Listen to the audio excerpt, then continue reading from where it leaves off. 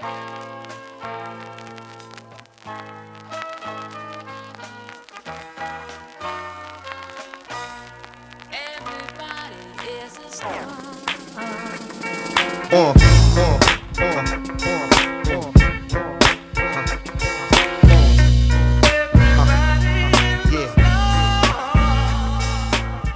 to Tanked Up, the podcast all about video games and craft beer. I'm Ben, and I'm here with Lucy. Hello again. Hello. Hello. We're back for another week to chat. Probably one game this week. Yeah. I've only played one game. Played. Same here. Yeah, exactly. But we're on a roll. This is like the third week in a row we've both played the same games. It is. It is. We'll have to find something next week that piques both of our interests as well, just to see if we can keep going. Yeah. How long we can eke this out for, chatting about the same game. What we're not going to be chatting about the same is beers. I imagine we've probably got different beers.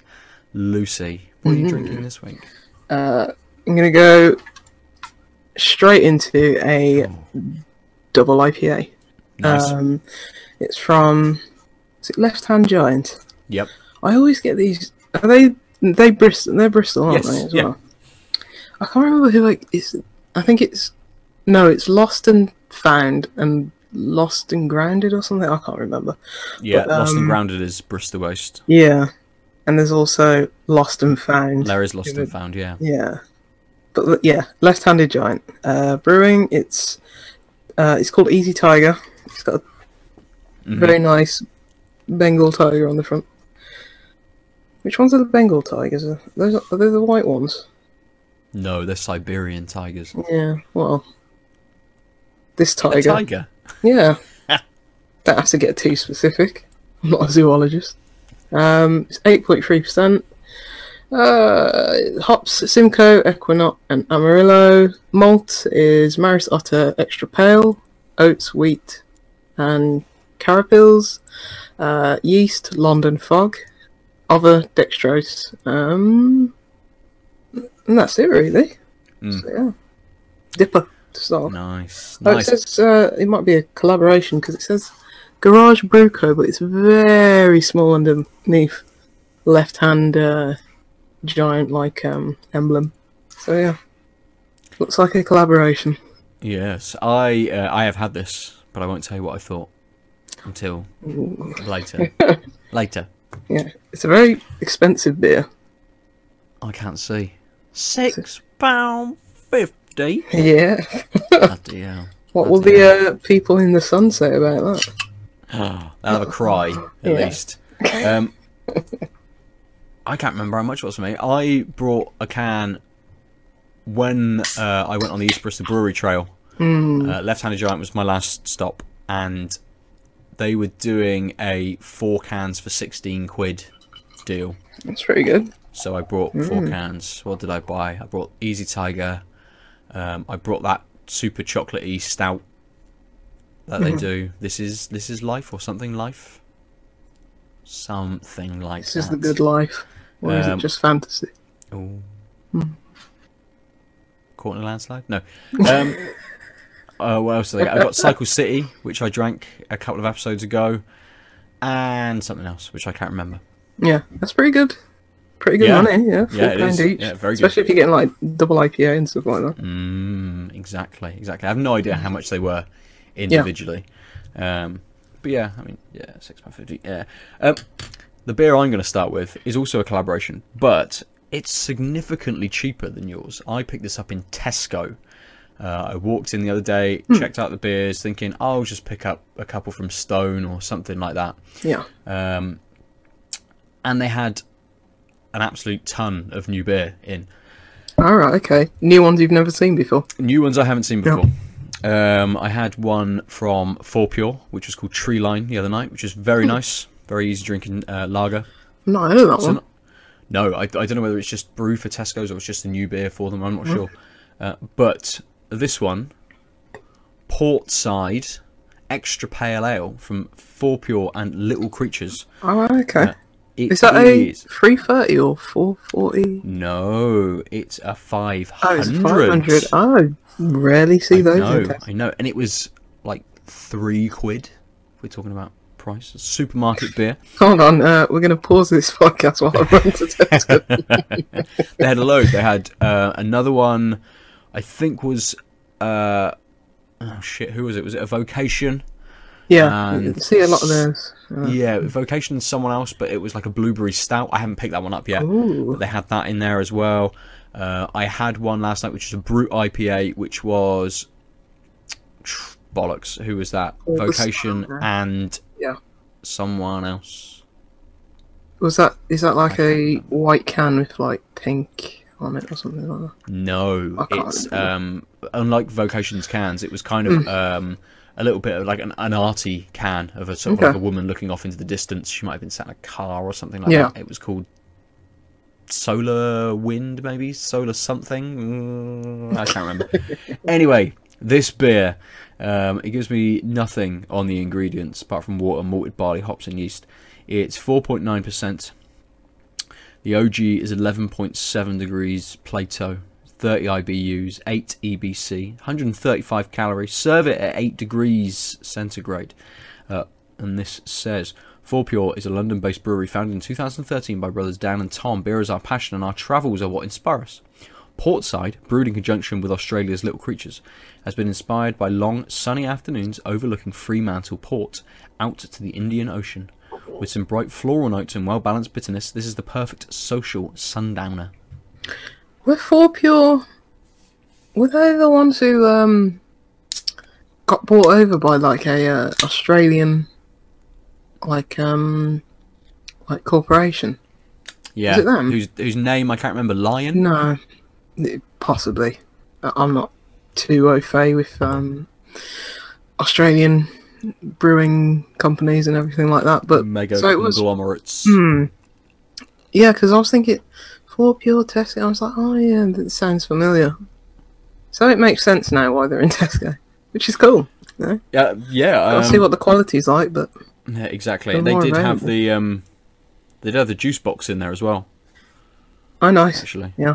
So Definitely I'm not sure how much that was going for, but yeah, check out Tesco, I suppose. I will. They've got to try and up their game a little bit, haven't they, to try and draw people back in from going to their little independent bottle shops and supporting small businesses and trying other beers and things. I haven't been to Tesco to look at beer in ages. Yeah, they're obviously losing a little bit of market share, perhaps. Possibly. To try and bring people in, maybe not too much, but they haven't changed their beers in there for at least 6 months, if not longer.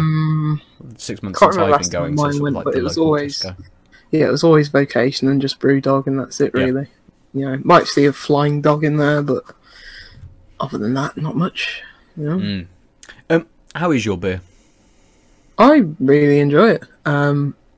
You can definitely taste the 8.3%. It's okay. It's got like quite a, it's quite warming and like you can feel that alcohol settle after a few minutes. So it's not strong as in like it's not scathing, it's not abrasive or anything like that. But you can certainly tell that this is a double IPA. In terms of flavour, I mean, it's really, really juicy, what you'd probably expect from a double IPA. It goes down really well. Nice wet finish. Getting a lot of citrus in the taste. Maybe a little bit of coriander. Okay. Yeah, it's just, for me, there's nothing amazing about it, but it's a very good double IPA. Maybe... £6.50. It's not as good as I probably would have expected it to be for that price, but it's certainly easy drinking and I'm enjoying it. But there's nothing crazy about it, Yeah. I felt similarly. I mean, easy kind of as I was drinking it, very much sprang to mind. It is a very easy drinking kind of beer. Yeah, you get that little bit of that alcohol hit with it, but it kind of works quite well with with the fruity flavours that are kind of going on. But yeah, I thought it was... I mean, I smashed it back, I think. It was super easy to drink, and I enjoyed it. I thought it was well made, definitely. But Yeah, as you it's say, nothing big going on really. no, and that's absolutely fine. It's like I don't need, all my beers to be weird and crazy and different. Sometimes you just want to have a nice, strong beer that you know is going to taste good. And Yeah, like completely. LHG, they make some cracking beers. So it's just another one of those. Yeah, nice, nice. So the Portside, it's a pale ale. Yeah. I assume they're suggesting it's an extra pale ale because it's got a little bit of bitterness to it towards the end. Okay. It kind of comes in the middle a little bit and sticks with you, and that kind of sticks with you. There's a little bit of citrus going on.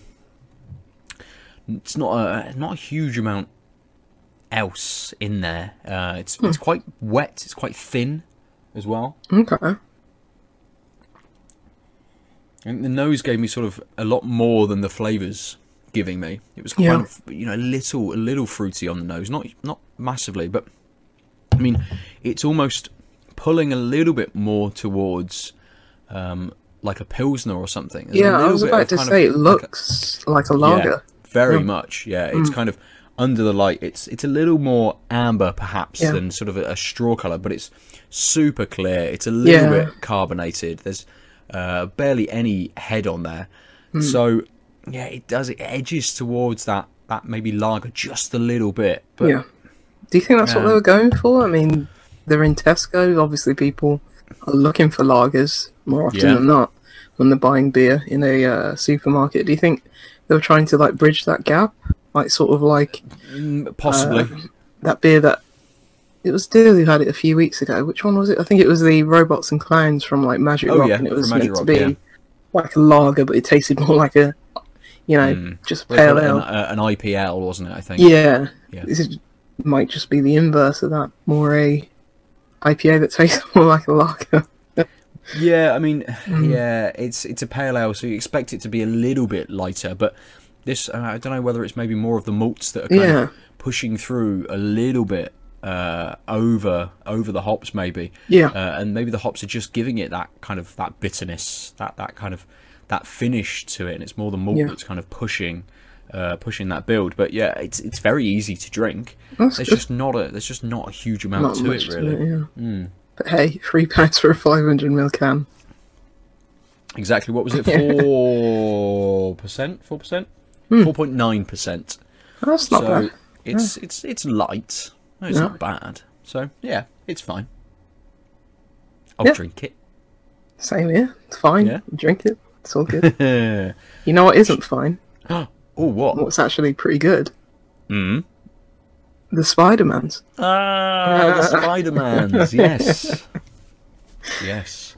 It's been consuming sort of both of our gaming times for, what, a week now? I started it on Sunday and I finished it on Tuesday. You smashed it a lot quicker than I have. Yeah, I didn't want to put it down, and I didn't. Yeah.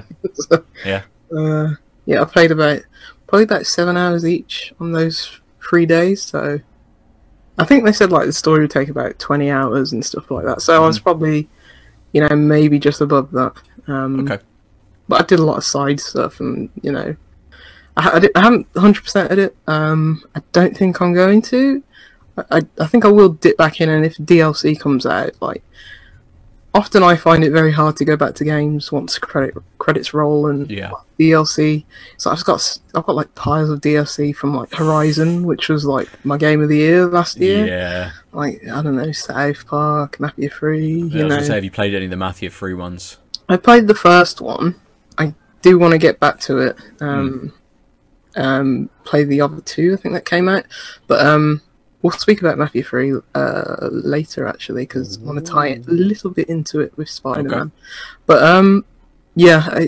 if DLC comes out for this game, I think they did say there was DLC. There is. I can't remember what the DLC kind of pack is called, or what they're calling kind of the next thing. But I think they're suggesting that there's going to be three releases. Okay. 3 maybe. I don't know whether it's kind of additional missions. I know the first one, they've already sent out a trailer for it. It's got Black Cat in it. Is it Black Cat? All right. Yeah. Have you done the Black Cat missions? I have. We have to. Did you finish them all? Sweep around. Yes, I have finished. Yeah, because I mean, I'm not going to go into spoilers because you haven't finished the game, but just in case we are both at the same point, there will be spoilers. So if you're listening and you don't want to hear about it, maybe come back after you finished it if you haven't yet. But very minor spoiler. The Black Cat's just not in. You don't see her. You don't see her character model. Maybe they didn't model it in time, but you don't see her in the game. Yeah. I was a bit like, but if they have DLC, that makes sense. I completely went on like a media blackout after E3 because it's like, I don't want to know about this game. Man. Yeah. All I saw was like billions of trailers and stuff like that. It's like I understand it. I understand like the PR cycle and everything like that, but it's like Spider-Man. Everyone's going to get it anyway. You don't really need to show this game. Yeah, completely. It's it's the fastest selling game in the UK for this year. Makes sense. Was Far Cry 5 before. Makes sense also. Yeah. I'd imagine, I don't know. In fact, you know what? I'd imagine Red Dead might top that. Yeah, maybe. You've got. It's not a well-known name as well as Spider-Man, but I imagine, Red Dead is gonna. Yeah, it's got being multi-platform on its side. Obviously, Far Cry 5 sold on True. PS4, Xbox One, and PC. Spider-Man is just on PS4. That's really impressive. Yeah, massively. I thought it was just on about PS4, but if it's like across all platforms, it's across really the board. And Red Dead is just a console game, isn't it? There's no PC release, so it's just going to be it's going to be PS4 and Xbox at the moment. I can't wait, Ben. We've got a little bit of time. Until Red Dead comes out. Loads of time to talk about Spider-Man. Yes, let's stop looking forward. I haven't finished it, and we were chatting earlier about sort of like the place that I'm at. I'm not sure how far through. You're still in Act 2. I think you're almost at the end of Act 2. I think. Yeah, I didn't realise it was kind of in acts. Neither did I until I hit the end of Act 1. Like, oh, okay, yeah, I understand. I get this. You can see that they're doing this kind of, each act has its own kind of self-contained story, and you move on a little bit from then. There's this big reveal or something happens, then you move into the next act. And kind of from what I'm doing, I can guess that if it's not the mission I'm on, it's going to be kind of the next maybe mission that kind of rounds out what's going on in the story. I've kind of got no idea how long I've been playing for, really. Like you, I started it on Sunday, but my gaming chunks with it have been much smaller. So I think Sunday I played it for Sunday I played it for maybe 2 hours. Monday I played a little bit at lunch. So maybe Monday I got in another couple of hours. And it's been the same kind of every day. Tuesday was a couple of hours, Wednesday was a couple of hours. So I mean, I probably only played between say 7 to 10 hours, somewhere around that. I've been doing a few side missions. I did the Black Cat ones as soon as they opened up because I was super interested in what was going to happen. That's a little bit I found them a little bit boring, the Black Cat ones. You're just doing the same kind of thing each time. It's not the sort of the funnest kind of side thing to do. I think that's a good place to speak about the outside of the story, the overall package of the game, because I imagine you're enjoying the story a fair bit. Yeah, I'm enjoying the story. Good. I think it's well written. I like the the characters. We'll touch a bit more on story later, but just as you're saying, like the side missions, this is a very, very generic open world. Very generic. Yeah. But I absolutely love all the things you could do. Okay. It's like it's how I felt about Mafia 3. Yeah. Super generic, almost monotonous almost, kind of side mission, side tasks that repeat ad nauseum.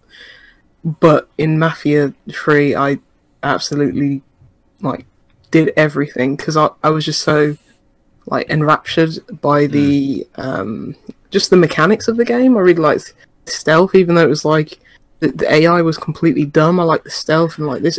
It's like I like the mechanics of the game, how it felt and how the gameplay felt enough to, you know, see through all the side missions. I think I got the trophy for doing all the side missions in Spider-Man. Okay. It's like, No. Yeah. it's like it never became not fun for me, because I think the overall gameplay and the feel of Spider-Man and the combat, and we'll get more into that obviously, it just felt so great. It's like, even if it is just the same thing over and over again, it's like it's sort of like if you like I don't know, beer, you know. If you're just drinking the same beer but you really love it over and over again, it's fine because it's beer and you love it. And you Who cares if there's no variety? You know, people drink Carling from now until the day they die. As long as they enjoy it. Yeah, exactly. And that's how I felt about it. It's felt about Spider. It's like drinking a Carling, but it's like, I mean, this isn't the most exciting or, you know, most tasty beer. Yeah. But I like beer, and I'll drink it. I mean, I feel similarly about some parts. So the kind of the open world elements are almost split a little bit, and they kind of they try and merge slightly, but I almost find that you've got like the side missions, which are presented very well, give you a little bit of story, sometimes involve villains, you know, minor kind of villains and things, from Spider-Man canon, but they make you invested in what you're doing, you know, as the story missions do, versus some of the other stuff, which I'm kind of suggesting are collectibles. So the Black Cat stuff is kind of like a collectible. The little research pods that Harry Osborn kind of Harry Osborn that gets you to go to those research pods. Whilst they're kind of collectibles, but they're kind of little missions as well. Yeah, I thought I really liked the research ones because they were different almost every time. Yes, I really liked about it. It's like it's not recycling the same thing. It's like you're using the mechanics of the game and changing it up slightly every single time, and I really appreciated that because this does just feel like a generic open world, many of which we've seen and played over the years.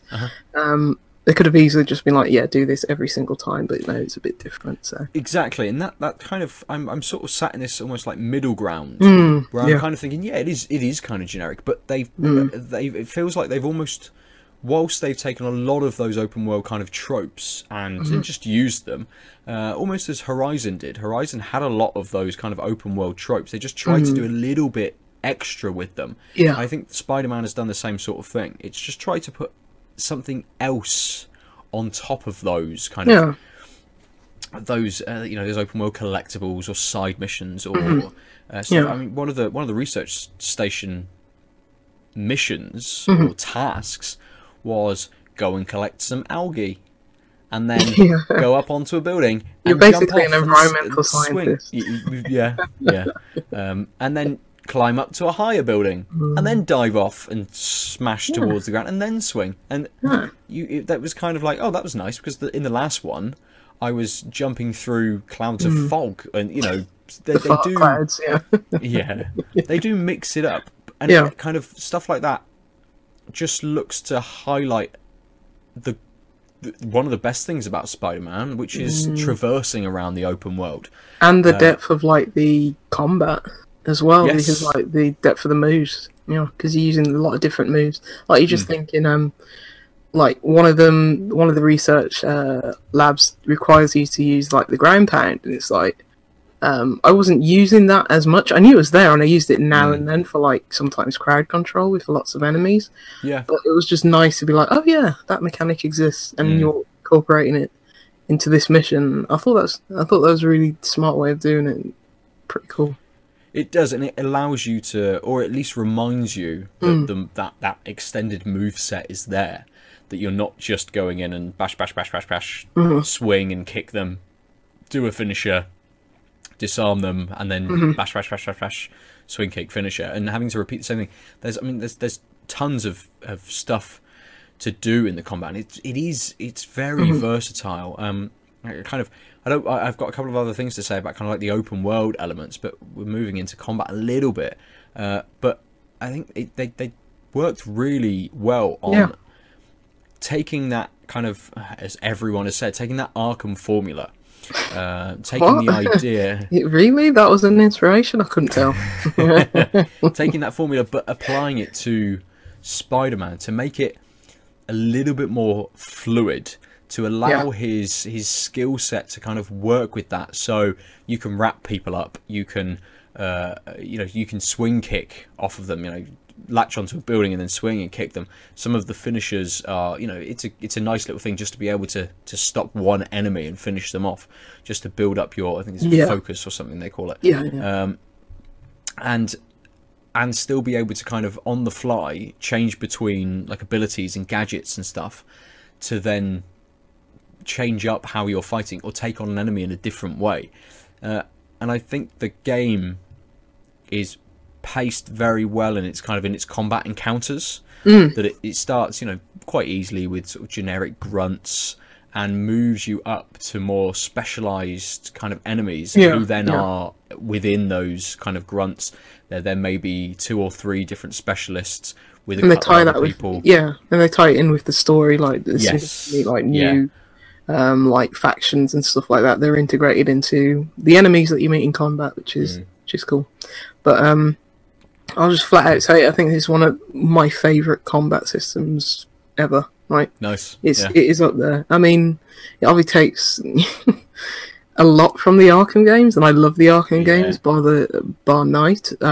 But it's I mean, Batman's more a tank. He's more on the ground. He hasn't got like super spider mutant powers, so he's much more grounded in the combat, and it's much more visceral. Whereas this is very more, as you say, fluid and got more range of movement and everything. And I prefer it to the Arkham games combat, but it's all well and good saying that, because this is, I mean, from where Asylum is, this is a game that's come out almost 10 years later, so there's obviously much more they can do with the tech. And I just love how seamless everything is. I mean, swinging around and then just dropping right into combat. Yeah. And just, in combat, they give you the tool set and they don't limit you in any single way, technically or creatively. And when you were saying, when we were speaking on Discord to each other, you were saying, haven't really gone into the skill tree yet. Yeah. I said you should really focus on that, because it just makes it branches even more, and it just makes the combat feel even more rewarding and even more fun. So completely. Yeah. I didn't even look into it after it kind of twigged, but with kind of the little encounters that you get throughout the city. The combat encounters, you occasionally, or you will get like bonus objectives to do, which might be pinning those people are against really the wall and stuff like that. And one of them was disarm 5 enemies. And I didn't know you could disarm enemies. I hadn't even realised that. And obviously it's an upgradable skill, which I hadn't unlocked at the time. And I sort of like, disarm enemies, I'll look at it in a little bit. I just want to swing around the city for the moment. Yeah. Completely forgot about it until I started to explore that skill tree. And I'm like, I had something like 20 points. I'm like, oh yeah, I'll do this. Oh cool, yeah, all right, I'll do this. Oh, yeah, 20? I think the most I had was like 10, and I was like, Lucy, what have you been doing? Yeah. I'll upgrade those. And then it's kind of, the game, it takes you through a few little tutorial bits, and it did say to me, you can upgrade your equipment as well and make it more powerful, or give it better recharge, or whatever you do to upgrade the different gadgets that you have. But again, I'd kind of ignored a lot of that until I'd maybe explored a little bit more, done a few more of the open world elements to give me the currencies, the tokens you need to be able to upgrade certain things and unlock certain things. I'm glad you brought up those like bonus objectives, because those just, I think that is an absolutely masterful touch to this game, because it's like, it makes you think, oh yeah, maybe I can do that, or hold on, as you say, I've forgotten how to do that. I can do that. Look in the move list and, familiarize yourself with, all those things. But the upgrade tree and like the gadgets and the suits and everything like that, I thought it was really easy to understand because, I mean, there's going to be a lot of comparisons drawn to God of War. I don't want to make those comparisons because it's two completely different games.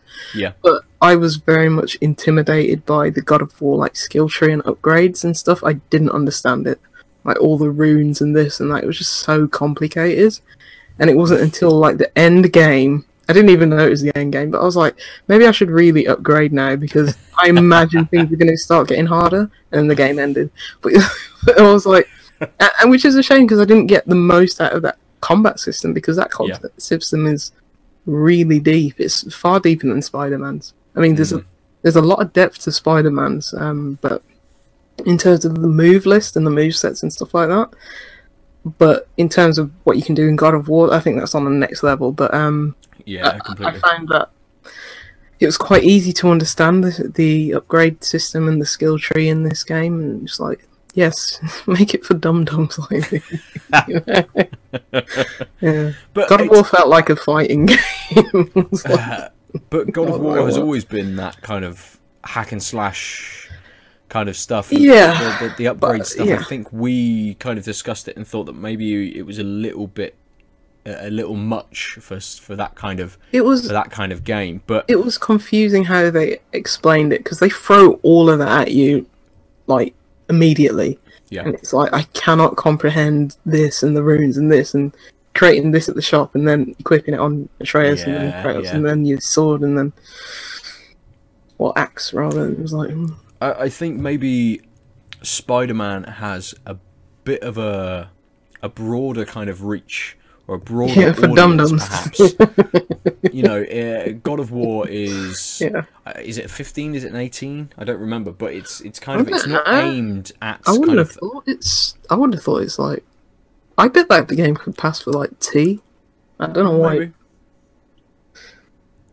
Were there any moves in this God of War? I don't remember. No, you can't have sex with anyone in this God of War. But apart from like chopping off somebody's head, or maybe I guess you'd like mash up some ogres and stuff like. Maybe it's probably rip, like the Valkyries. You rip their wings off the back of the off the back. Yeah, I only did like 2 of those. I was like, it's quite violent. So I don't know. Possibly, I'd say what's T? What's teen? What is a 12? Teenager? 12. Is it 12? So maybe 15. Yeah. Yeah. Peggy 12. I think exactly. I think Spider-Man is perhaps. It reaches like a younger. Whilst it reaches us, it also reaches maybe like a younger audience as well. So making those systems and those upgrade systems a little simpler, makes sense to kind of allow everyone to understand them, to get behind them, to use them and utilize them. And as we were saying, kind of some of the side missions, the research stations and stuff, they want you to use moves and things that maybe you haven't used before. So everything kind of works really well to get you to like be the best Spider-Man you can be and use everything he has. That's true. Within his arsenal, in his move set, to basically just live the best Spider-Man fantasy possible. Like you say, it works seamlessly. Like swing around and then just drop into a group of enemies and start an encounter with them. It just works really well. They've got a nice little slow-mo kind of aiming system as well. As you're if you're flying through the sky, you pick the item that you want, you can slow-mo it and then just start firing stuff off. Or you can even just equip the camera as you swing it about and just do that. Just right in the middle of an encounter, just start taking photos of them. Guys, But as you say, everything, I mean, I think the 2 big words from this game I'm going to take is like seamless and money, because this game just stinks of money. It's what I thought about like Uncharted 4. I could just smell it.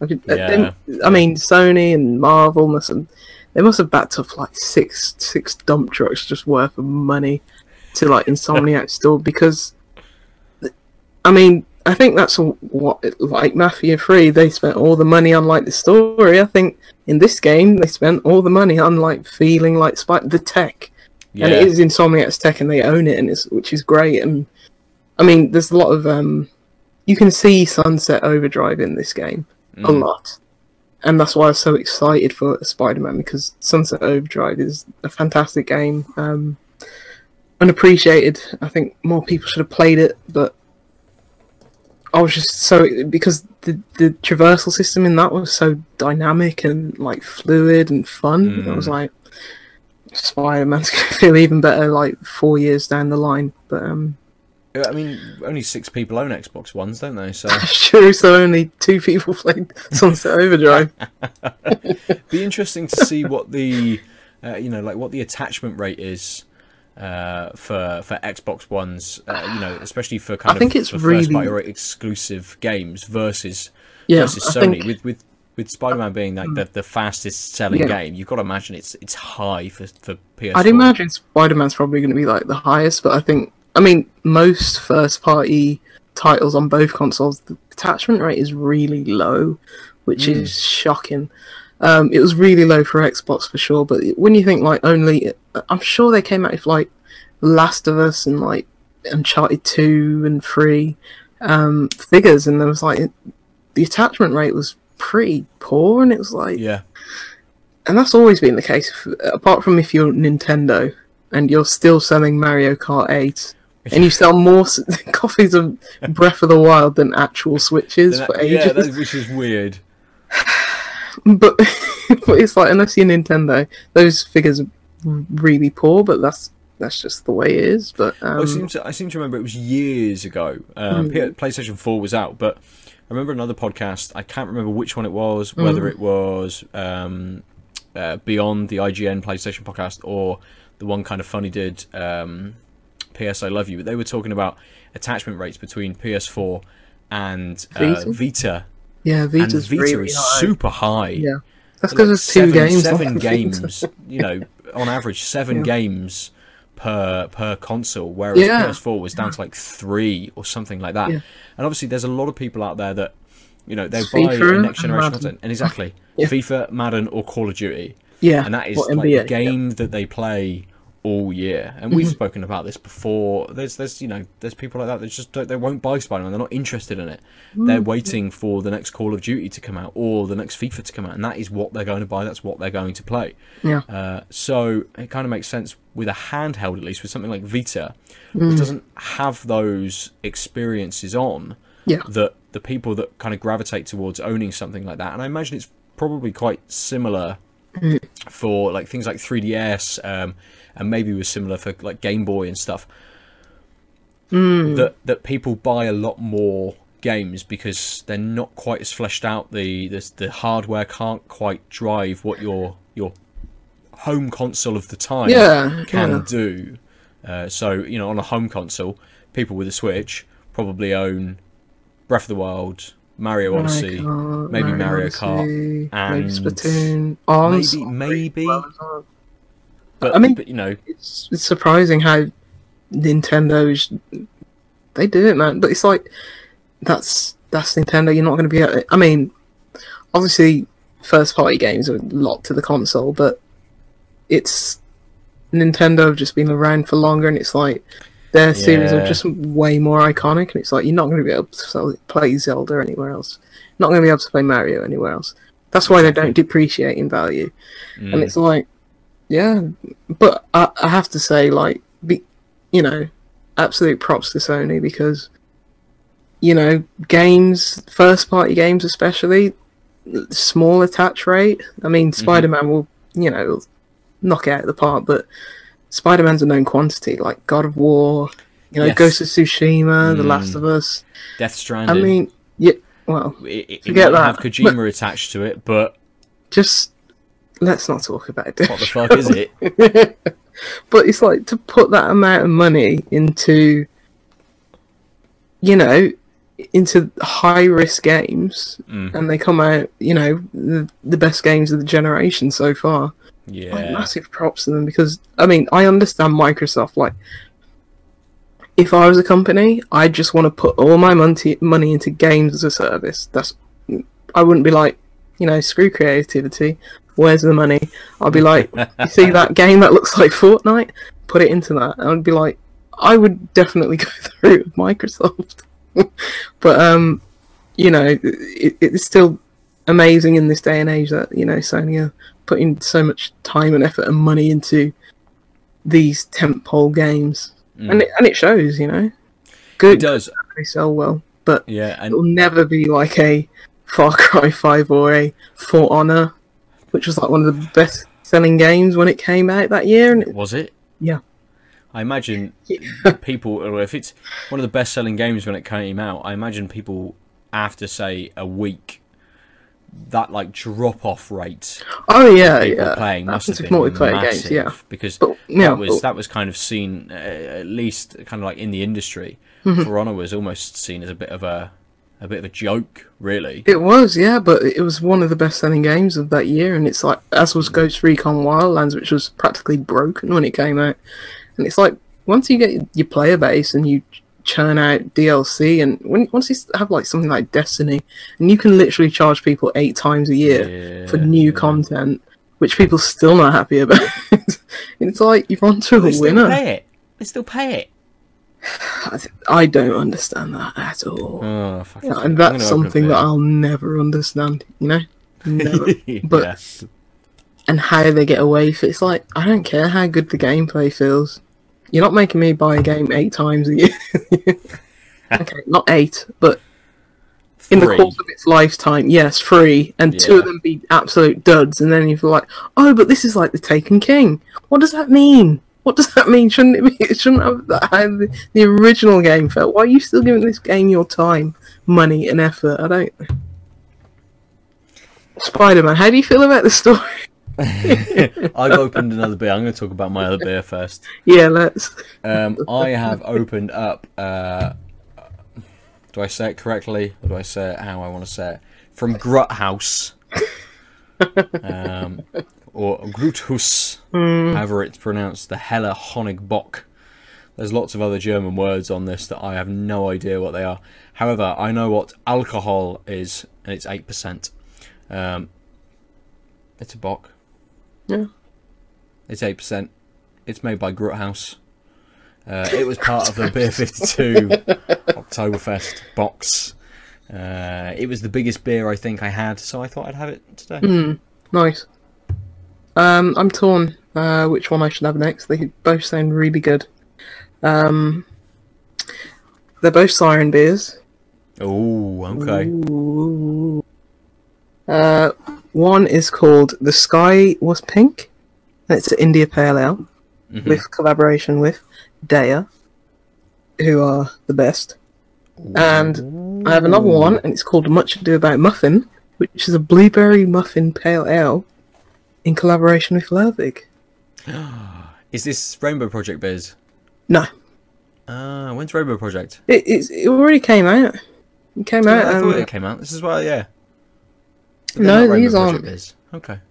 No, not as far as I know. No, because I think it's the last one that they're ever doing, and they were all barrel aged. So Oh. And I think they sold out pretty quickly. Because I heard about it, it's like I only realised that it was like.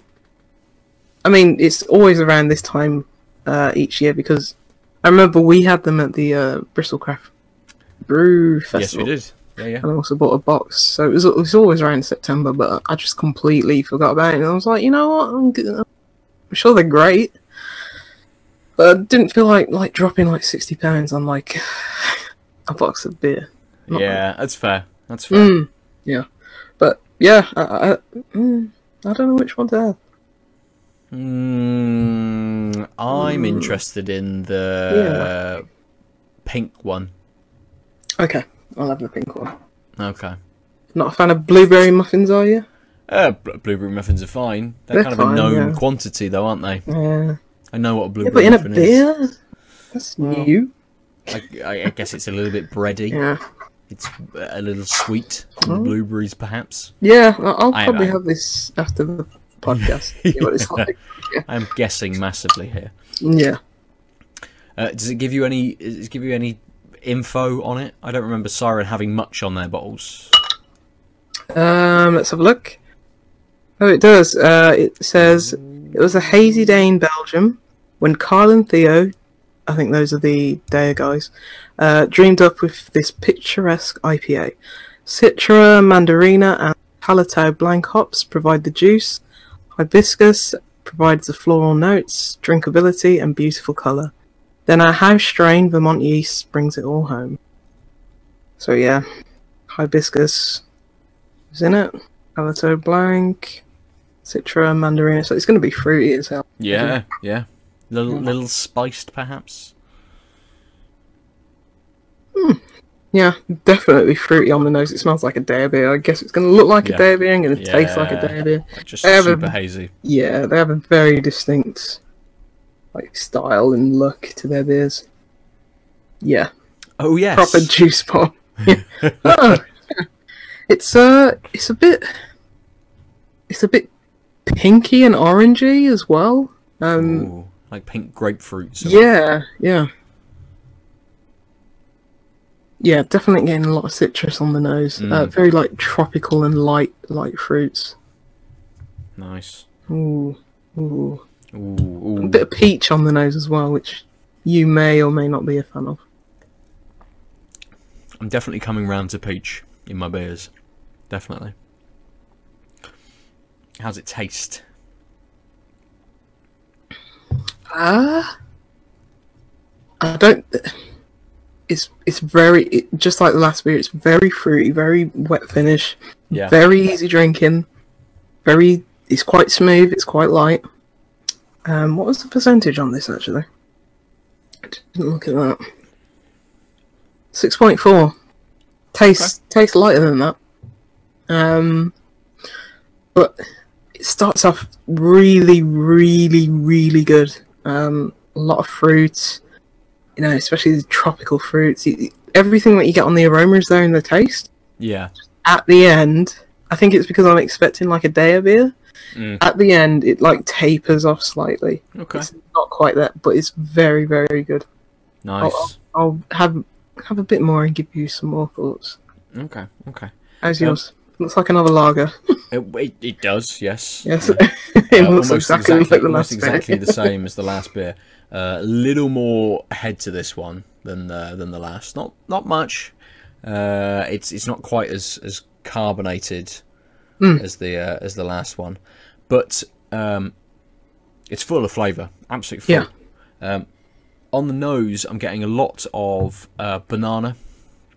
A little bit of it borders not quite that bubblegummy kind of estery sort of feel to it, but it's kind of what are the lollipops called? They're not like classic lollipops. They are I don't remember what they're called. I don't eat sweets. I don't know. But that is what it is. It's like one of the lollipops that I'm not remembering the name of. It's kind of almost like hard, kind of like marshmallowy, which is pink and yellow. It's like a rectangle on a little white stick. Oh yeah, I don't know. I have no idea. Lollipops. A drumstick. There we go. Is that what they're called? That's what they're called. Probably haven't had one of those in about 20 years. So, but I think everyone knows just from the description. I've enjoyed little birthday parties that Evelyn has gone to. Yes. Because she's not so good with sugar, so any sweets that she gets, I just get to consume instantly. The perks of the job. Exactly. Yes. But it's got some banana. It's got a little bit of that kind of sweet, a bit of bubblegum, almost bubblegummy, and in the flavour, you are getting both of those come through, but you're getting this big sweet flavour as well, which isn't quite the same as the nose. Whether that's the 8%, whether that's the alcohol coming through as well. Just to kick that sweetness up slightly. It doesn't, you can't tell it's the alcohol sweetness, but as that sweetness kind of fades, you're left with a lovely little kind of burn on the tongue, which is probably the alcohol as well. But it's got this slight spice to it. Okay. And that's maybe adding to that little bit of burn as well. It's a lovely finish, and it's wet as well. Yeah. So whilst It's not dry at all, is it? No. Okay. it kind of it kind of walks the line a little bit. It's still wet now. It's still wet, and then suddenly it goes, and your mouth kind of just goes, and it's just dry instantly. Yeah. So it's one of those in between ones. Yeah. Yeah. So it's got this lovely wetness to it, where the flavour kind of remains, and then suddenly it's kind of like, oh, here's that burn, and that wetness goes, and it becomes dry, and you've got that burn on your tongue as well. Yeah. I really like this. This is really good. That's good. 8%, just down in one. Yeah. That was like me in the first one. Going back to the Sky Was Pink. This is very easy drinking as well. It's like, and it's really light. It's like you could give this to a miner and say, "Here, drink this grapefruit juice," and because it's, I mean, the carbonation, it's just not there anymore. There's no more head to it. It's just very drinkable, but it is still very hoppy. Nowadays, I think I don't know if I just notice it less, but I rarely come across like very, very hoppy beers. I remember that was all the craze, like getting something as hoppy as you can, like several years ago. But even though it's very hoppy, there's not much bitterness on the end. So I don't know how they managed that, but they did. But yeah, it's like juice. It's I don't think it has the Deya wow factor for me, but it is. I wouldn't call it a juice bomb, but it's just very juicy. It's like blurs the line between being like just juice and beer, but that hoppiness, brings it back around. It brings it back. Oh yes, this is a beer that I'm drinking. So maybe you couldn't give it to a miner. You're like, why is this like mix between juice and fizzy pop? You're like, it's the good stuff. It's called beer. I'm not sure whether it was the last episode or say in the last 3 episodes. I think I had a similar kind of beer, which you were kind of expecting that juice bomb. It was like a double IPA or an 8% IPA or something like that, made by people who notably kind of make those juice bomb kind of beers. But actually, it was a little bit muted. It was a little bit more balanced out than you were expecting from a juice bomb. So maybe people are kind of refining that craft a little bit more and possibly back on that big flavour to make something that's maybe a little bit more refined, that kind of is it isn't quite as juicy, which is a little bit more beery, which kind of this nice middle ground between a fruity IPA and a juice bomb, and they're kind of trying to work through that scale a little bit, perhaps. Yeah, this feels like something that I'd have if it's like I'm not in a very drinking mood, but it's like other than water, I only drink beer really. But it's like I want something that's light, even though it's 6.4%. It still feels very light, very easy drinking. This is it. But I don't know. I mean, I think this is first and foremost. It's in a Siren bottle, but when I see things in collaboration with Deya, I'm just immediately like all about the Deya. But yeah, it's still a very, very good beer, and it's I don't know. Oh yeah, I'm drinking it in my I don't know if that's why you said like Rainbow Project, because I'm drinking it in like the Rainbow Project glass so from last year. Yes. No, I didn't even notice that. It's come full circle. I think it was more. I was thinking Rainbow Project because Rainbow Project is often collaborations with other, which then with other people, and which then pick colour as well. Pink, although not a colour on the rainbow. So it'll do. That's pink is the new indigo, because no one remembers indigo. No. Or is it violet? Or violet, maybe. Violet, yeah. Violet's the... Yeah, we've remembered both of them, but other people, they won't know. They won't know. Yes. So, shall we move back into the Spotted Man? Yeah, I mean, we've talked about the combat. I think we've talked about the open world. I think possibly the last thing to talk about is like the story and obviously we're not going to get into too much to it, Yeah. but we'll still talk about the story. Before we talk I about think the the story, swinging, maybe. oh, the swinging. I wanted to kind of mention one area that I think it lacks a little bit, Okay, yeah. and that's like the music. So Yes, that's a very we've good point, actually. Yeah. We've noticed a lot with loads of games recently that music has been super important. That it has kind of built like tone and atmosphere very well with certain games, and obviously a lot has gone into to the music to kind of help and support what's going on. With Spider-Man, I almost feel like it's kind of a bit too like generic superhero-esque kind of music. It's very much like just background Avengers music. Avengers has got a theme tune.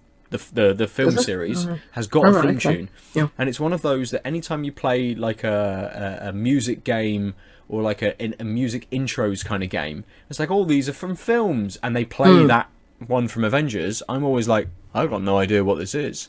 It's very unremarkable. It's just a little bit generic, and it's a little bit kind of like superhero-y and stuff. Yeah. And this feels exactly like that. I fully agree, but I enjoyed it. I enjoy it, and it kind of it's so. I think it's very sparse. Though. Yeah, I think it's sparse, and I don't know if they reuse the track or if it's an extended track. I don't know, but I fully agree. It's like I should have prefaced this like conversation by saying off air. I'd be like, we can talk about Spider-Man as long as we just don't bring up any Marvel film like after 2008. Because I don't care. I don't care about any Marvel film that I'm just not into it. I haven't seen any of them since maybe the first Iron Man, which I did. The Incredible Hulk. Was that the Ang Lee one? Yes, with. I never saw that. Not with Edward Norton, the other guy. Isn't it Edward Norton? Wasn't that the Ang Lee one? The Ang Lee one? I think so. Oh, that's the only. The one before. But they made one after it. They made one before it. They made one before it. Do you mean like the one that came out in like the 80s? Eric Banner. No, Eric Banner. Isn't Eric Banner, not Bruce Banner. Eric Banner. Isn't that the name of the Hulk though? No, Bruce Banner's the name of the Hulk. Oh, and the actor was called. In one of the Hulk films, he was played by a guy called Eric Banner. My head hurts. Okay. No, not the Lou Ferrigno fucking TV show. That's what I'm thinking. From the fucking 80s or whatever. What I was thinking. No. That was cool, but anyway. Everyone loves fucking Lou. Just like it's painted green with crazy fucking hair going on. Yeah, that was good. But anyway, I don't know anything. Well, clearly we've just established I don't know anything about what's come out in terms of superhero films after 2008, so don't ask me. But the music is sparse.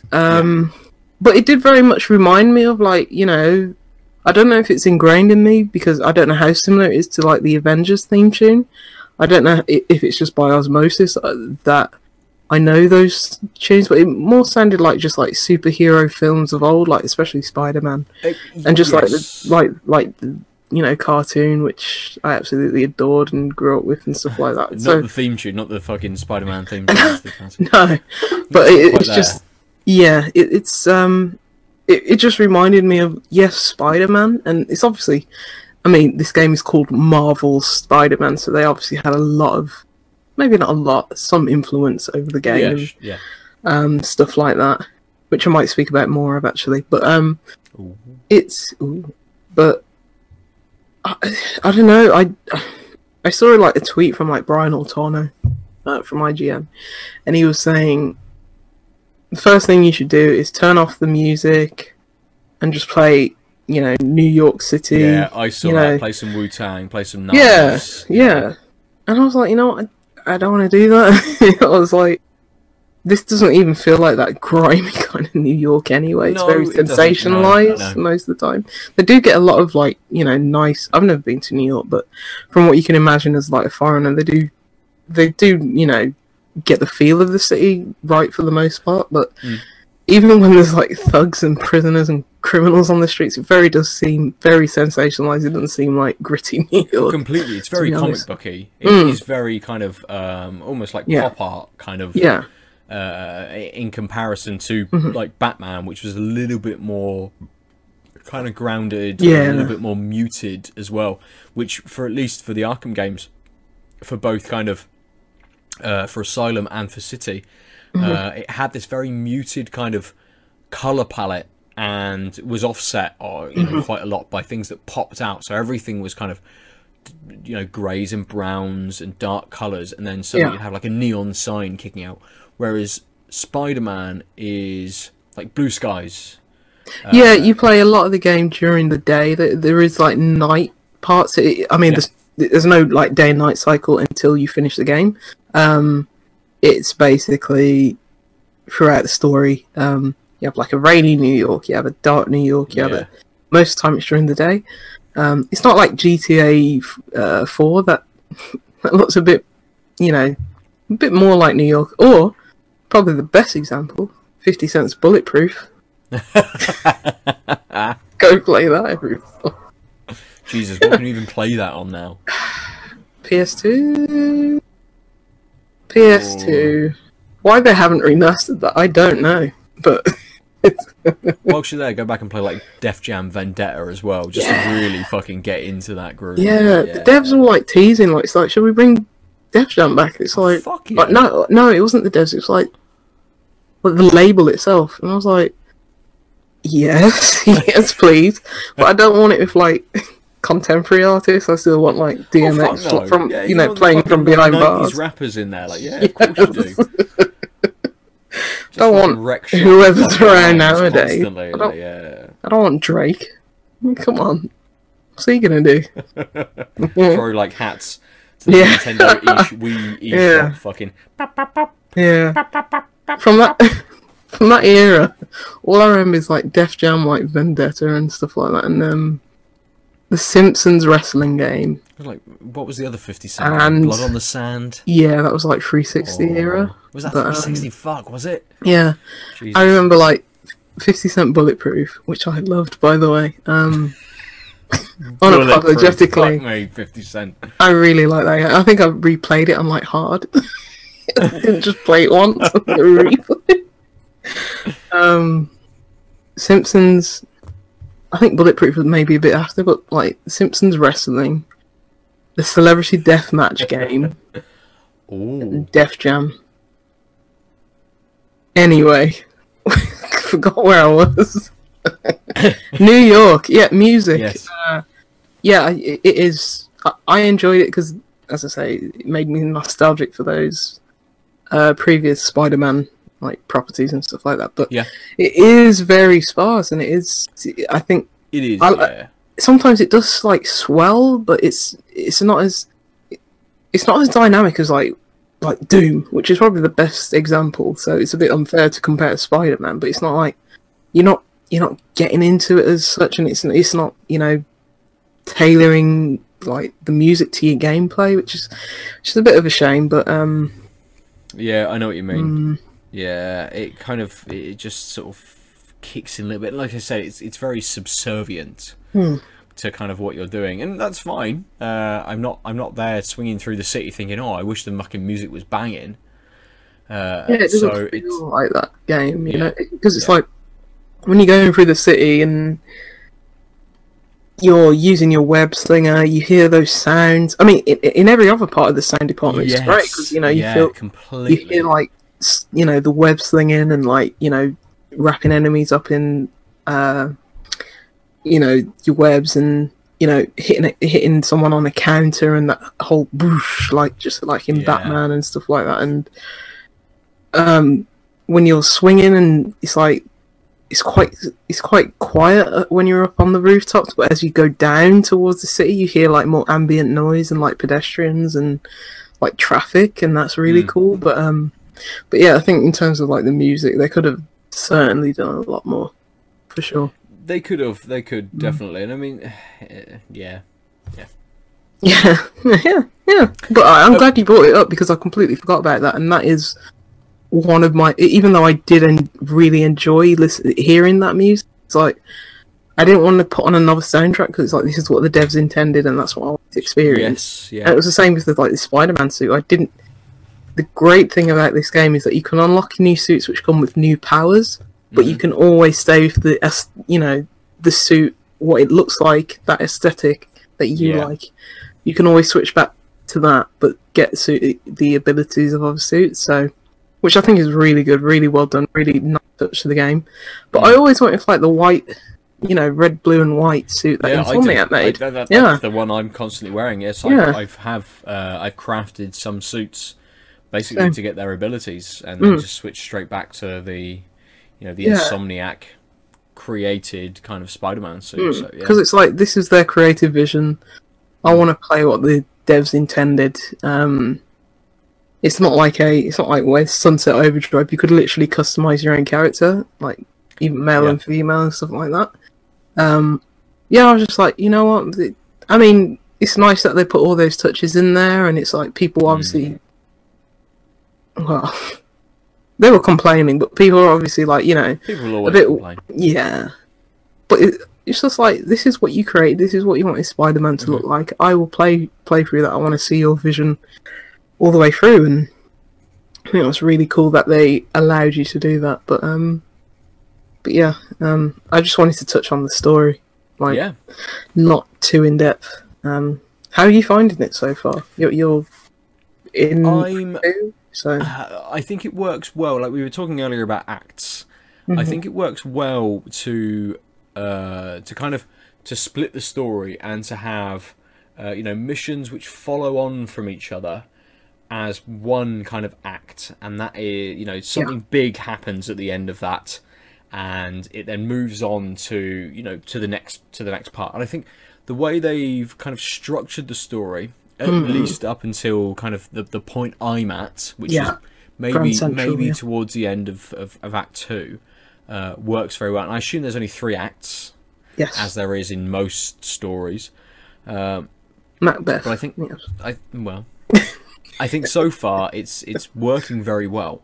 I'm not invested, but I'm interested.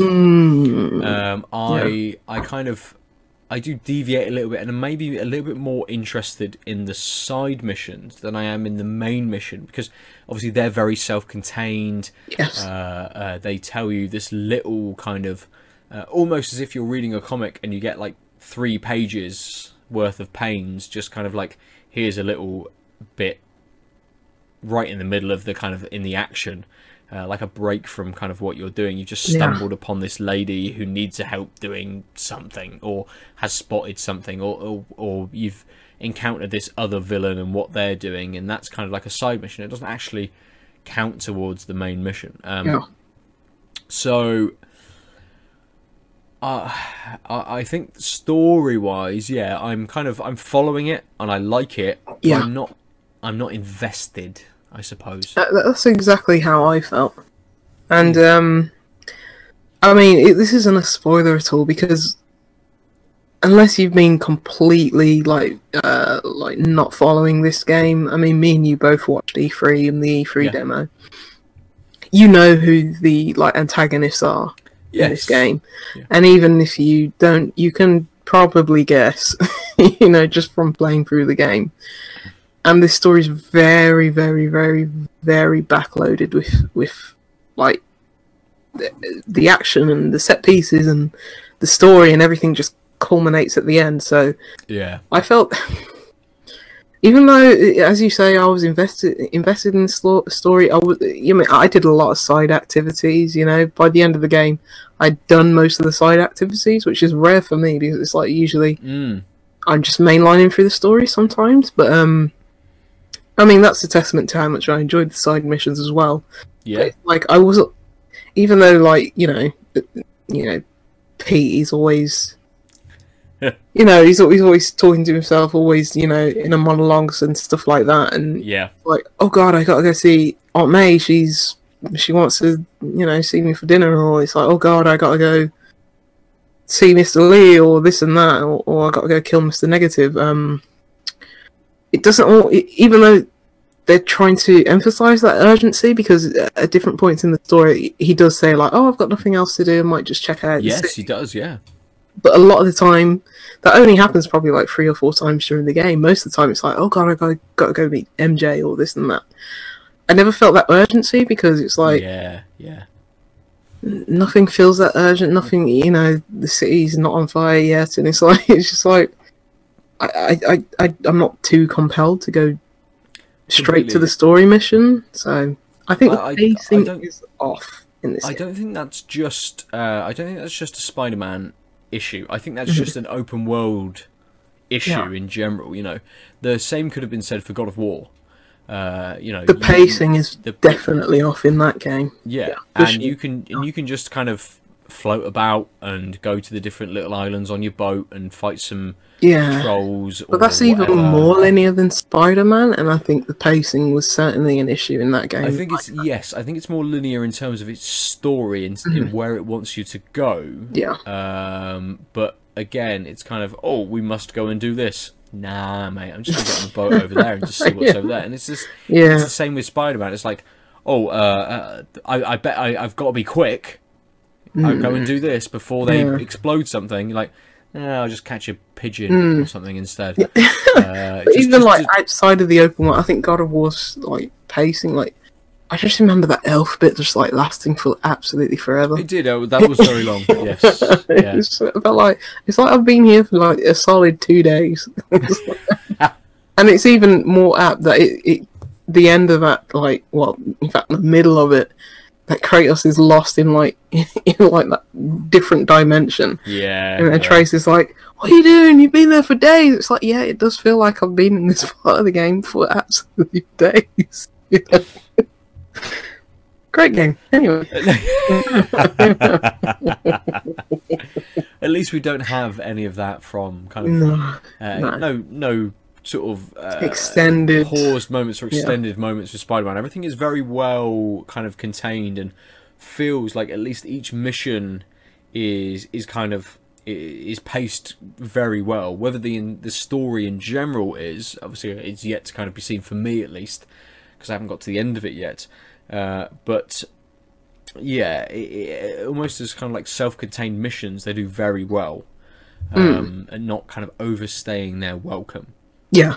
So it kind of, I mean, as an overall sort of package, the story and the kind of like those like little subplots, the side missions and stuff, they're very well written. Yeah. And they work very well as kind of like individual things, almost as a comic book would, you know. It's maybe you've got like 10 issues of a comic book which all are, you know, part of one run, but actually each story kind of needs to be its own self-contained story to kind of keep people running through the, you know, page turning and getting through that. Almost the same as they've kind of structured the missions in a way in Spider-Man. Yeah. And maybe, I don't know yet, but maybe the kind of the overall story is well done. At least the point I've got to, it hasn't overstayed its welcome, and it feels like it's flowing quite well. Yeah.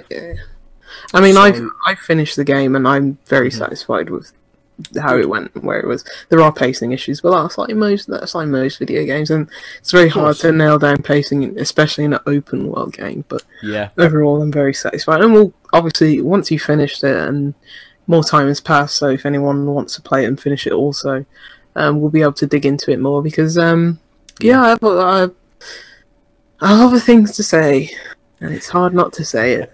Yeah, good and bad. You know. But the problem is, what happens next is, you know, the two of us go to Bristol Craft Beer Festival. So next episode, finish it by Saturday, so I can talk to you.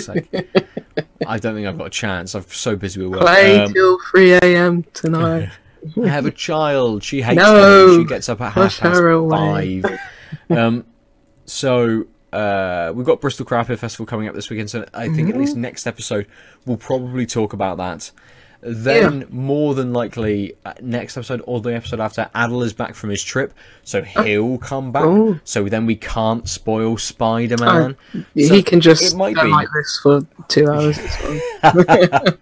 it might not be for a while. So actually, I think for us talking about spoilers, I've probably got ages. In terms of other games to play, I need to finish this game to be able to move on to what's coming next. Yeah, and I think, I mean, it sounds like it's been holding your attention, as you said, so I think you'll finish it. Yeah. If you're already through Act 2, it only came out on Friday. I think we're forgetting. It's not been a week. Yeah, which is crazy. Usually it's like, yeah, I'll buy this and I'll play it. I was like, oh, wait, 2 months later. Still haven't picked it up. Well, and talking about like older games, you know, when we were younger, we may have only had 1 or 2 games in like a 2-month period. So actually, games then held you a lot longer than maybe they do now. You know, like things like save states and stuff has kind of allowed that longevity of play for you to put down and come back to it in a little while. Whereas, you know, you play a Mega Drive or a SNES game or something, you haven't got those save states. They're only maybe 2 hours long, 3 hours long. Yeah. But they're hard and you don't get through the game in one sitting. So actually, you play that game for a month because you get 20% through, or you get 10% through. A couple of days later, you get 20% through. A couple of days later, you get 30% through. And you make your way through that game. You build on that. You get better at playing it. Yeah. Spider-Man is very... I've replayed Castlevania games this year. The first Castlevania is probably like an hour long. But takes like 18 hours if you ever play that without save states. Exactly, yeah. Good old times. It seems that we've very much had the shift that like Spider-Man is a bit more accessible. It's easy to play, but perhaps it's kind of like hard to master almost. And we have this kind of scale in which people can kind of play it. The same, I suppose, it can be said for something like God of War. You know, God of War was easy enough to just run in and just hack people to pieces, but actually to be able to do kind of all of the moves and to master it and to go and do the Valkyries? Was it Muspelheim? As well, the fire, the volcano kind of world. I never went like I'm done. Exactly. Where you're going through those challenges, and you know that by the time you get to the top, where you hit that Valkyrie, you need to be kind of like on your game and be able to kind of to play it. Whereas the rest of the game, you could probably put it down and come back to it in a couple of months' time and quite easily kind of pick that up. Yeah, I didn't upgrade throughout the game. I thought it was quite easy, the combat all the way through, and that's, But I was too intimidated by, going to, like, the arena, like, world and stuff like that and doing more of the Valkyries. So I was like, no, I'm good. That's why it's optional. Yeah, but Spider-Man, I think, it's a very easy game. I think I only probably died about... outside of the stealth missions, because I just like the blew through those. The insta-fail. I just blew through those. So it's like, you know what, I don't care if I get caught. The checkpointing in this game overall is very... it's really good. Brilliant. Yeah, it's really good, It's really good. But, the stealth missions, I was like... The first couple, I was like, oh crap. And then by the... there's one really cool stealth mission where you're at now, which... is so good. It's the same thing, but it's like you're seeing it from a different perspective, and it's so good. Best one in the game. But after that, it's like, I think once you know, it's like, these all occur throughout the games, and you just mainline through it. It's like, I'm just gonna... The AI is stupid enough, I'm just gonna barrel through this, and it's like, whatever. But I think it's an easy game, but I feel like I've mastered the combat. Yeah. To a point where it's like, I'm not obviously a pro player or anything like that. I've mastered the combat enough to get a lot of variety out of it and just find enough new and interesting things and new techniques in it, so that every different combat scenario is different and it's rewarding in its own way. Because if you're just mashing the square button, it's going to be boring, but it's like if you're mixing everything up and only taking 1 or 2 hits because you're using the full arsenal of like the controls and the gadgets and the suit mechanics, and it feels like I've mastered it in that sense. Well, it's kind of one of those. It's not just the combat; it's also kind of like the traversal. I think Lucy O'Brien put a tweet out saying you feel like a failure if you hit the ground in Spider-Man. Once you touch the pavement in Spider-Man, you're like, oh, I failed. Obviously, I'm massively paraphrasing her tweet there, but yes, it's kind of you do feel like that a little bit. That I saw that as well. Everything kind of flows so well that you have such great control over movement and over combat that I think, as I just said, it's easy to play, but it's maybe hard to master. But they need you to feel like a superhero. You have to feel kind of a little bit overpowered, too overpowered, but a little bit overpowered, to kind of have that elation and to have that kind of rush of feeling like a superhero as well, which they've balanced very well. Yeah, that Insomniac, they definitely do make things easier for you, but not to the point where it feels like you're just winging it. There is a bit of skill involved, but they have put in like little tweaks into the mechanics where it's like, this overcompensated, or this tweaks in direction, or the physics or the trajectory, just so that you feel like you have enough momentum and you feel like you're doing it. It was the same for like Sunset Overdrive, and I recently listened to IGN Unfiltered with Ryan McCaffrey. Great series, but he spoke to Ted Price on the last one, and Ted Price was like saying how in Sunset Overdrive, they, with the shooting mechanics, they did it because you're obviously traversing whilst you're shooting, and in any other game that would feel like impossible. I mean, you just think in like GTA games how hard it is to do drive-by shooting, or driving and you're shooting at the same time. You're not just going to immediately run into a billboard. But they were saying like how they were getting down those mechanics in terms of making you feel like you're hitting the enemies, but the hitbox is big enough, and like the shooting like course corrects enough, but not too much to make you feel like you're doing it yourself, and it's not too much assistance from the game, like aim. And I think that they do that with Spider-Man as well. Like you're about to hit the ground, but it's like you just like a little you just as you hit X, and it's like just before you're about to go careening into a wall, they're like, it's like, no, why don't you just? We made you do this. It's not magic. We made you go there. But we're going to make you think that you did that. Exactly. It's that kind of that superhero fantasy. They've mechanically done that very well. Yeah. Yeah, I mean, in terms of superhero games, like, this is, I think after Asylum is my favourite. I prefer it. I prefer it over my memories of Spider-Man 2. Obviously, going back to that game nowadays would be completely different, but I have good memories of that game. But it's up there. It's better than Arkham City for me. But that's because of the whole traversal thing, probably. I think currently for me as well, it's kind of best in the Arkham games. I really enjoyed the Arkham games. Yeah, I'd agree with that. It's because I love Asylum. Yeah, Asylum's my favourite out of them because it's Metroidvania. It is, very much. Yeah, I think it's the best 3D Metroidvania ever made. Yeah, I completely agree with that. Yeah, City obviously is a bit more of a fairer comparison, I suppose, because it allows that open world kind of feel to it. Well, it is an open world game, so you can kind of almost compare them quite directly. Yeah, but I mean, wasn't Arkham City was during like one night, wasn't it? So it was like perpetual darkness all the fucking time, and it was so fucking depressing. The highs in that game were like the highest out of the series. I was like, this is what I want. This is like stealth Batman perching from like the gargoyles, taking down bad guys, puzzle solving, weird and interesting characters like Man-Bat turning out of nowhere. It's like, goddamn. But but the lows in that game were the lowest I've ever felt.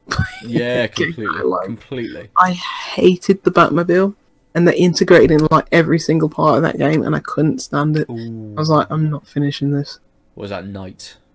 Yeah, Knight. no, give me Blackgate and Origins over that any day. I couldn't stand Knight. It's like I stopped playing it because I just couldn't take it. It hurt my soul. That game still hurts my soul, considering how good the Arkham games are. But yes, just thinking of it, I mean, this game more than anything has made me think about those Arkham games and just thinking.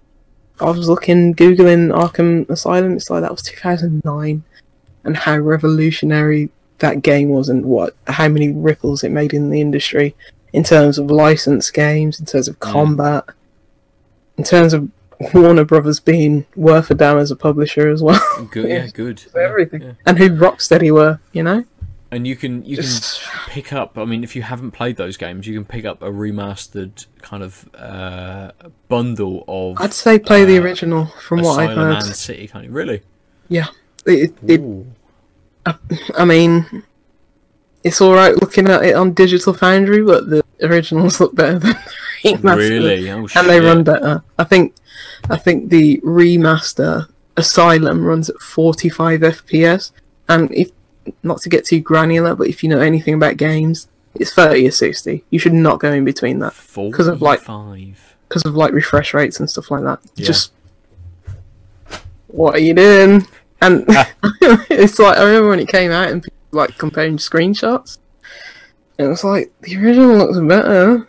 You know, it looks better. It looks a bit more darker and gritty, whereas the remaster, it's like, it might have got different light boxes or something, or different shaders, but like just play the original. Yeah, they've upped the textures just that little bit, which kind of changes it enough, I'm not sure if it's backwards compatible. I imagine it is. I'm sure it has to be at this point, both games. Would they make it backwards compatible if they've got that remastered version coming out? BioShock did that, yeah. BioShock went backwards compatible before the remaster came out, I believe. They do that with so many games. It's like Modern Warfare 2, 4, Call of Duty 4. Yes, Call of Duty 4 Modern Warfare. Yeah, I think they put out the remaster, and then it's like Burnout as well. There's so many examples. Both of them exist. You probably weird. Just it is weird. It's really weird. Hey, old games.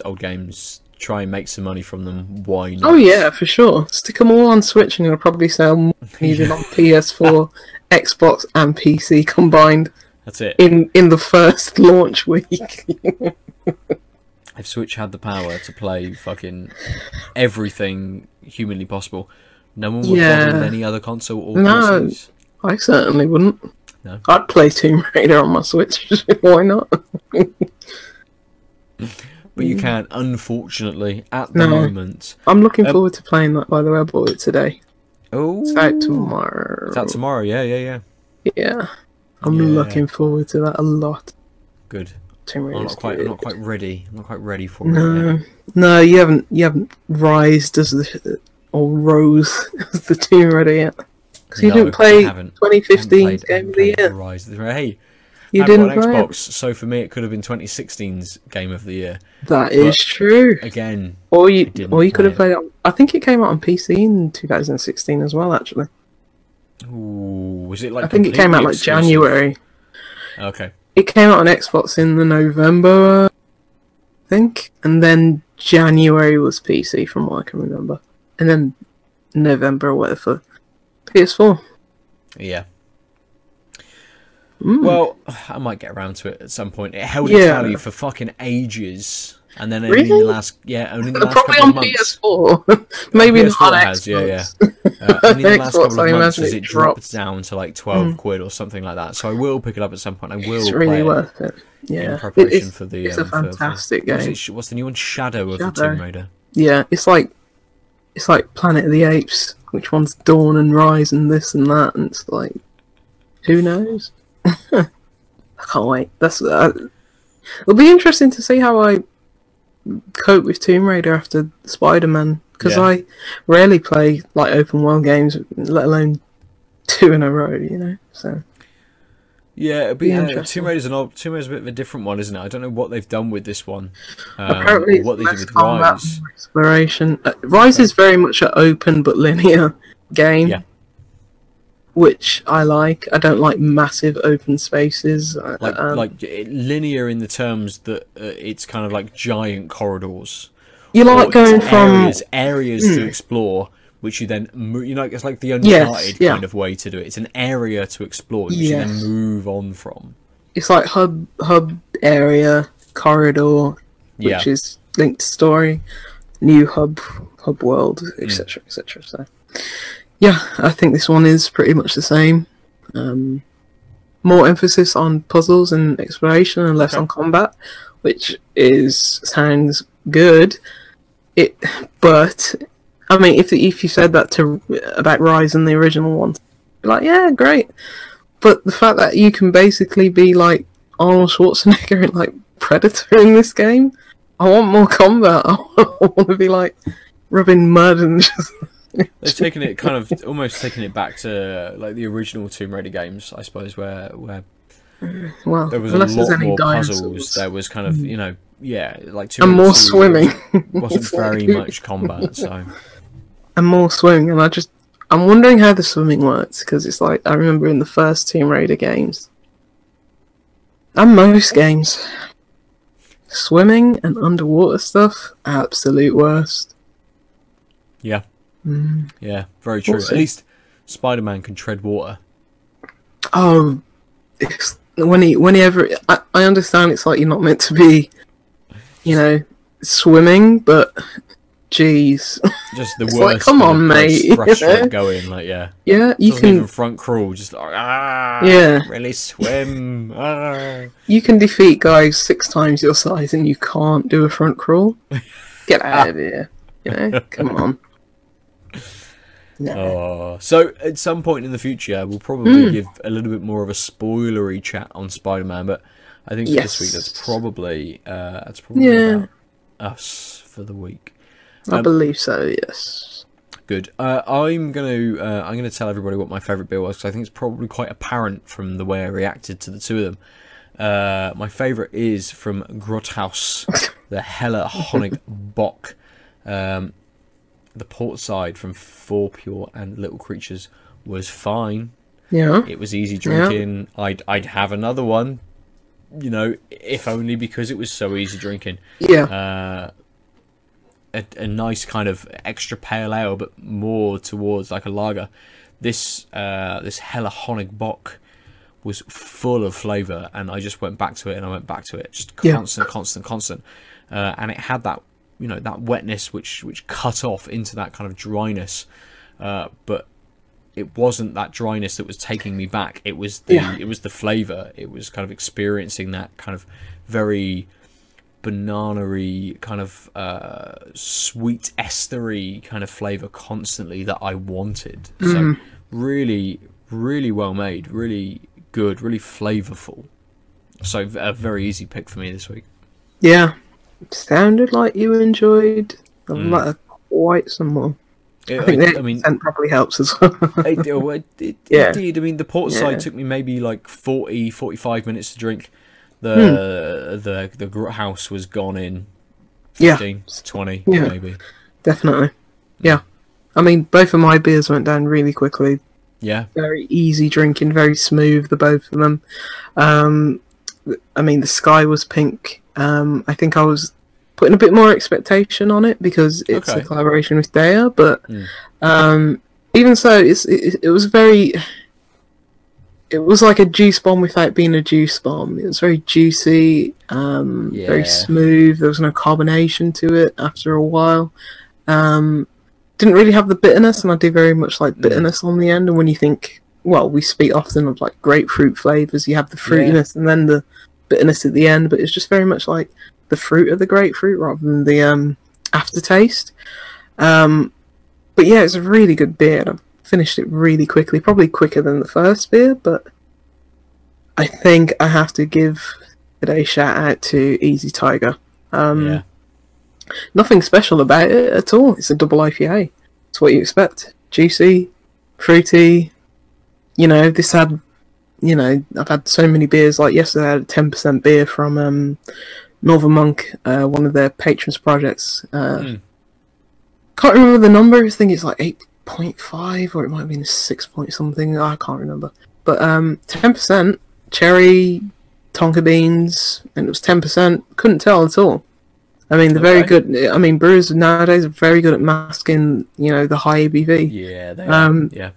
I mean, this one doesn't do it, and it's nice to have like that warming alcohol feel at the pit of your stomach after you drank a bit.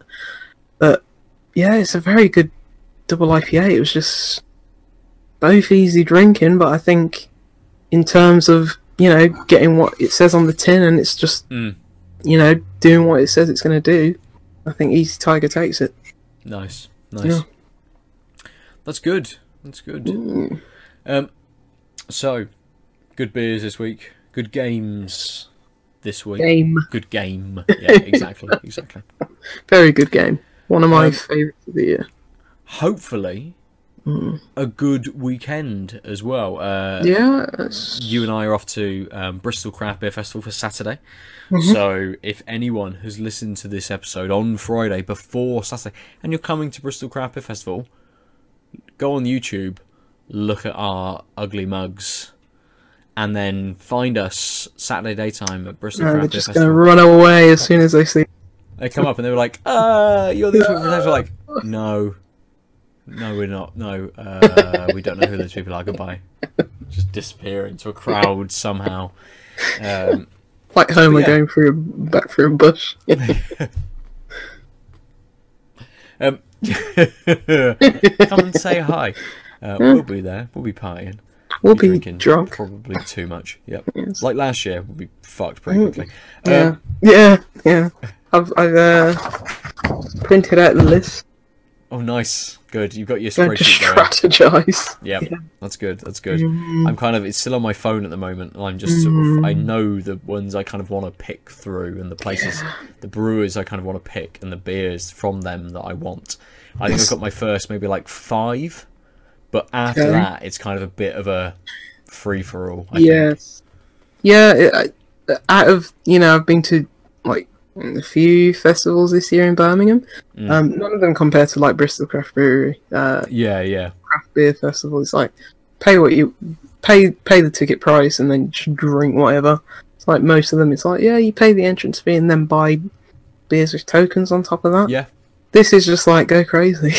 As soon as you go through the door, drink as like much World as you War like. Z afterwards with the zombies piling up the wall.